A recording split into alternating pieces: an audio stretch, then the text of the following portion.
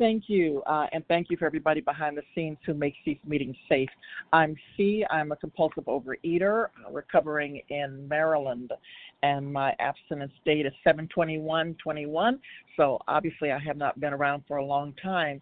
I will say that I tried OA many years ago. Many years ago, at that time, I mean, I laugh at it now when I think of how much weight I thought I had to lose, but nothing compared to what would be my 100-pounder status today. My highest recorded weight is 291. I was 5'10". I seem to have shrunk with old age, and so I'm down to 5'8", and I'm upset about that. None of my short friends feel sorry for me that I'm down to 5'8", but I was tall for a long time, and that helped me a lot. But I did have some extra weight many years ago, and I tried OA, and I didn't like it, but I didn't remember why until I came in during the pandemic and started to really listen. And I heard something about a grace sheet, and I thought, oh, I remember now.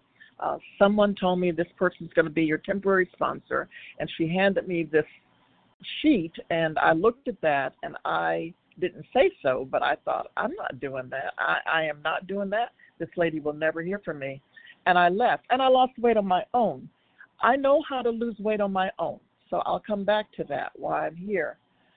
I didn't have food issues that I can recall as a child. I grew fast. I was tall and skinny for a long time. And what I do remember having is food insecurity because I grew up with a mother and stepfather who were both alcoholic and violent and just never knew when things were going to blow up.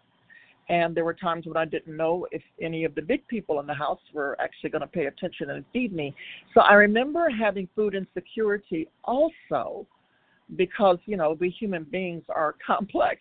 A lot of these things go together. This isn't my only 12-step program. But I remember having issues around abundance and food, because we didn't have a lot. My stepfather was a low-ranking airman, and my mom was a stay-at-home mom, and we didn't have a lot. And I can remember I didn't like the kinds of foods we had, and I just wanted to grow up and get out of there so that I could have a really good job and buy what I wanted, whatever I wanted, including food. There were also times when my stepfather would just go away, and the longest he went away was a couple of months. It was long enough for my mom to have to go to social services because we were about to be evicted and there was no food in the house. There was a can of cream corn and some white rice. So that was my first food trauma that I recall, when she took me to the kitchen and showed me the refrigerator and showed me the pantry, and there was nothing left but those two items. And I just had the sense in my little girl body at that point that I wanted to grow up and make sure that I was never without food again. So I did start squirreling away food when I was a child because I worried about whether or not somebody would remember or be able to feed me. I don't recall it being so much about my wanting to eat it so badly as I wanted to make sure that when I was hungry, I had something to eat. But that pattern of squirreling away food would continue well into my adulthood. As a matter of fact, it's something that I'm still working on even today. So as I said, I was skinny for a very long time, and I got pregnant when I was in college, and that was the first time that I blew up. I was a professional model, part-time, and they told me not to starve this baby trying to keep my figure. And I thought, yes, sirree, not a problem. And I ate whatever I wanted to, and I gained a tremendous amount of weight, went to over 200 pounds. And that didn't make my boyfriend very happy. It sure didn't make the doctors happy. I was able to get that weight off. I was young and fit and strong, and I knew how to get weight off when I needed to get weight off, because I generally carried about 10 more pounds during the off season than I did during the active runway season. So I knew how to get weight off, just severely restrict. And of course, I exercised a lot anyway, because modeling is about being more than skinny. You also have to be fit in order for the body to do the kinds of things that it does, which are unnatural. So the weight came off, and I didn't have to worry about my weight anymore. I mean, there were times when I was like, 10, 15 pounds up, down, not a big deal. I could just eat a little less of something or, stop drinking sodas or whatever, and the weight would come up. Somewhere in my 40s, I started to pick up weight and hold on to it. By the time I was 50, that's when major weight was coming on, and I was getting it off by myself by severely restricting, working out 2 hours a day. That's how I would get weight off. I have lost and regained more than 50 pounds 3 times in my life from the age of 50 to 60. I got, as much as almost 70 pounds at once. It always came back. It always came back with interest. And what I learned when I finally got to you all is because it's not about food. I mean, it is about the food, but it's not about the food. What I didn't understand for a very long time was that there was a profound loneliness in me. Now, this didn't have anything to do with being partnered or not partnered. I mean, even when I was heavy, guys have always been interested in me. That wasn't the issue, but there was something in me. And I have been in 12-step recovery for a long time. So I was working the steps. I was, practicing these principles and all my affairs, I thought. But we are complex human beings, and sometimes we put down one thing and pick up another. I know that was the case for me. And so I was trying to fill that empty space, and what better than food? I mean, you got to eat. One of the things that I learned when I got to OA was that I am a grazer, because I kind of didn't understand why I kept gaining so much weight, because I'm not a person who piles. I'm not a volume eater. I'm not a high quantity eater. Now, I'm not going to pretend that I've never binged on anything. Of course I have, particularly if something is sweet and creamy. Love that. I sat down with a big, tub of that from time to time. But for the most part, I'm a grazer. I just eat all the time. I eat like I drank, which was all the time. If I like something, I want more of it. I have a disease of more. I want more of it. If it feels good, tastes good, sounds good, I want more of it.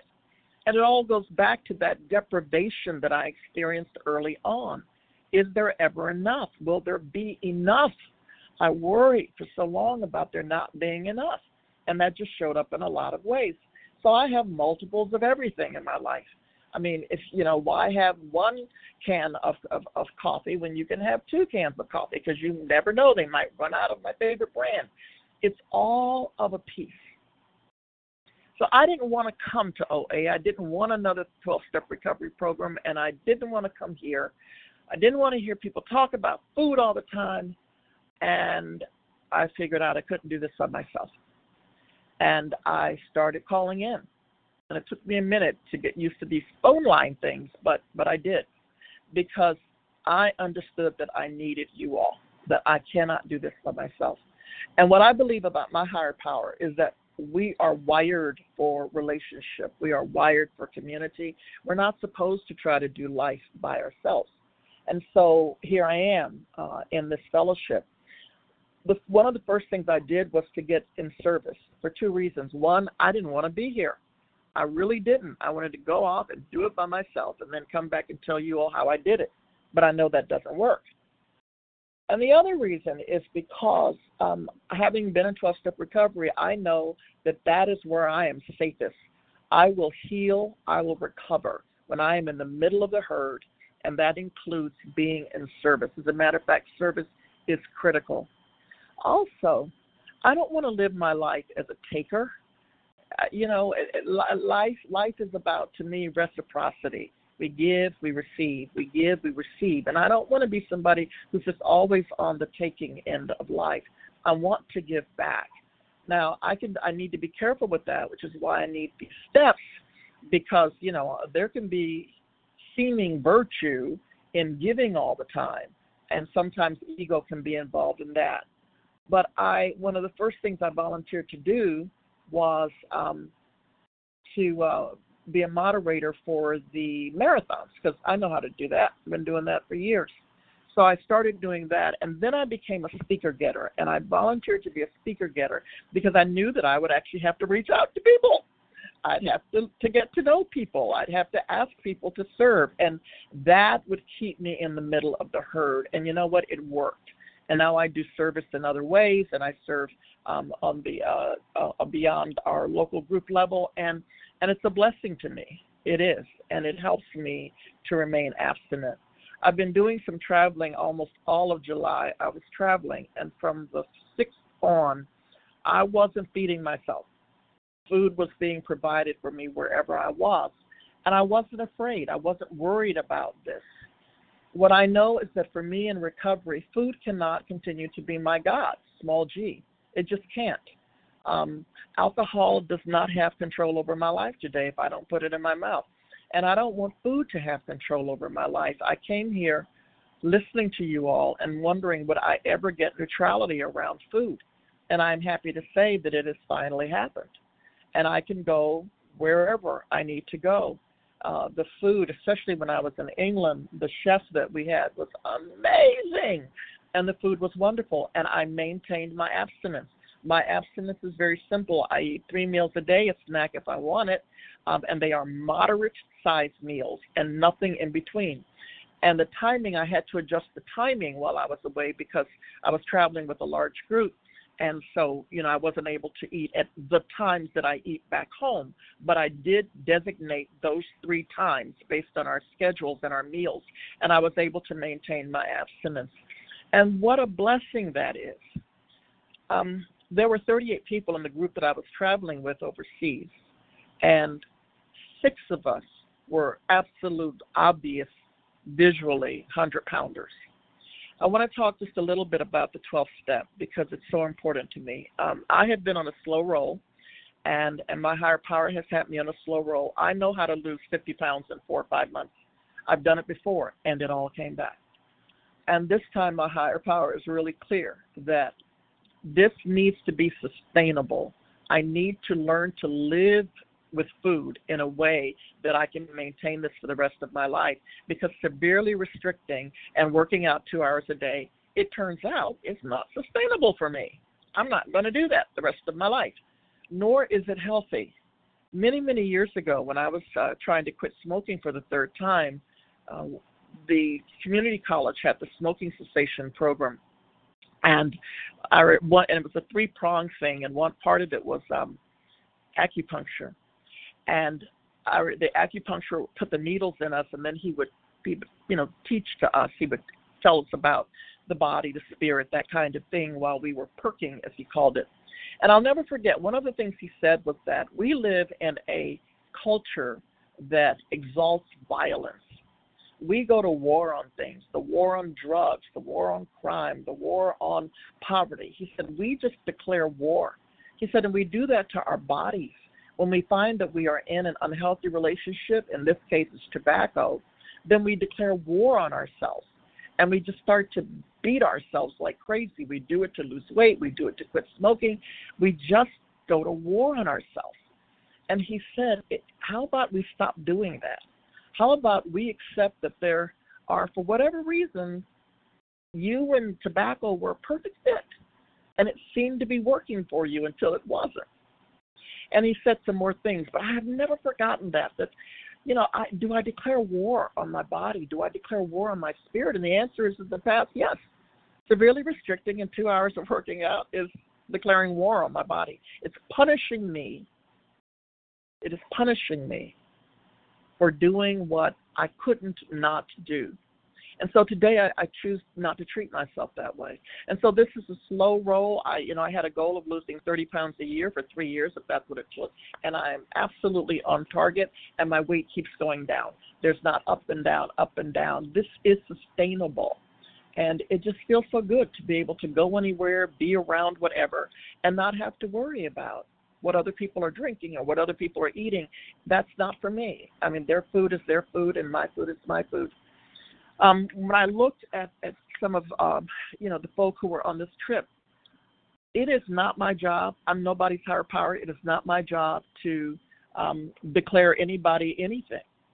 But I did pray for them. I prayed for everybody on the trip. I mean, it's just what I do. But I also prayed for them because I hope if it is their desire that they find this fellowship one day. because there was an awful lot of weight on some of our bodies, and I know the toll that takes. Diabetes is not run in my family, but I became diabetic like magically. How did that happen? And after the first 20 pounds was gone, guess what? My ACL numbers came right back down. It was just the weight. So I know the costs. I know the consequences of this. But I wasn't dropping hints, and I wasn't, like dropping leaflets from OA all over the place. I simply wanted to be a calm presence. If anyone indicated any little teeny bit of interest in reducing, and I didn't hear it. And so I continue to pray for them because it's not my business. I couldn't save myself. I had to come to you all, and I'm so grateful. Step 12 is, having had a spiritual awakening as the result of these steps, we tried to carry this message to compulsive overeaters and to practice these principles in all our affairs. The spiritual principle of step 12 is service. And on page 81 of the 12 and 12, step 12 begins with the acknowledgement of a great truth. We who have worked the first 11 steps of the Overeaters Anonymous program have had a spiritual awakening, and we now have a message of hope to carry to other compulsive overeaters. We who once suffered from complete powerlessness to control our eating and our lives have now discovered the saving strength of a power greater than ourselves. We have experienced the miracle of physical, emotional, and spiritual healing, just as we were promised when we began working these steps. I grew up not wanting to hear promises because they were always broken. And so when I discovered the promises in the big book, I thought, well, we'll see about that. And, they've all come true in my life. They all. And there are promises in this program. You all have promised me that you'll be with me, that you will walk alongside me, that we will do this together. And that is a wonderful thing because I can't do it alone. On page 83, and I'll close with this, few of us expected this would be so when we started working the steps. It's talking about the greatest joy of recovery. For years, we've looked for gratification in unbridled eating, in material possessions, in careers, and our many attempts to have perfect bodies, and in money, sex, and social status. Although most of us have received and enjoyed some of these things, the satisfaction we felt in them was small compared with the joy we have found in sharing this program with other compulsive overeaters. That is certainly true for me. I'm so grateful for every single one of you, most of whom I've never seen in my life. I don't know if I ever will, but I know that we're here for the same reason, because we are compulsive eaters, either over or under or both. And we have found a solution in these 12 steps of recovery. And so I'm just going to keep coming back, and I'm going to keep doing service, and I'm going to keep trying to share the message in all the ways that I know how, and to encourage others to do the same. If you haven't done any service work in OA, I just invite you to consider. There are many points of entry. Some of them are pretty, low cost, like reading it, or taking on one of the assignments at one of the meetings, being the person who takes the names and numbers, the person who reaches out to newcomers. There's so many ways, just opening your mouth and sharing. There's so many ways to be of service, to spread this message of recovery. There is hope and healing in this place, and I'm so grateful that I got over my ego, that I swallowed my pride and came back to OA, and I just hope I stay here. I really do. I hope that my abstinent date never changes, but if it does, I know you all are going to say, welcome back. You will not condemn me or judge me, and that is a blessed way to live. So with that, I will stop sharing, and the topic that I recommend is either step 12 and or service. I pass. Okay, excellent. Just one second.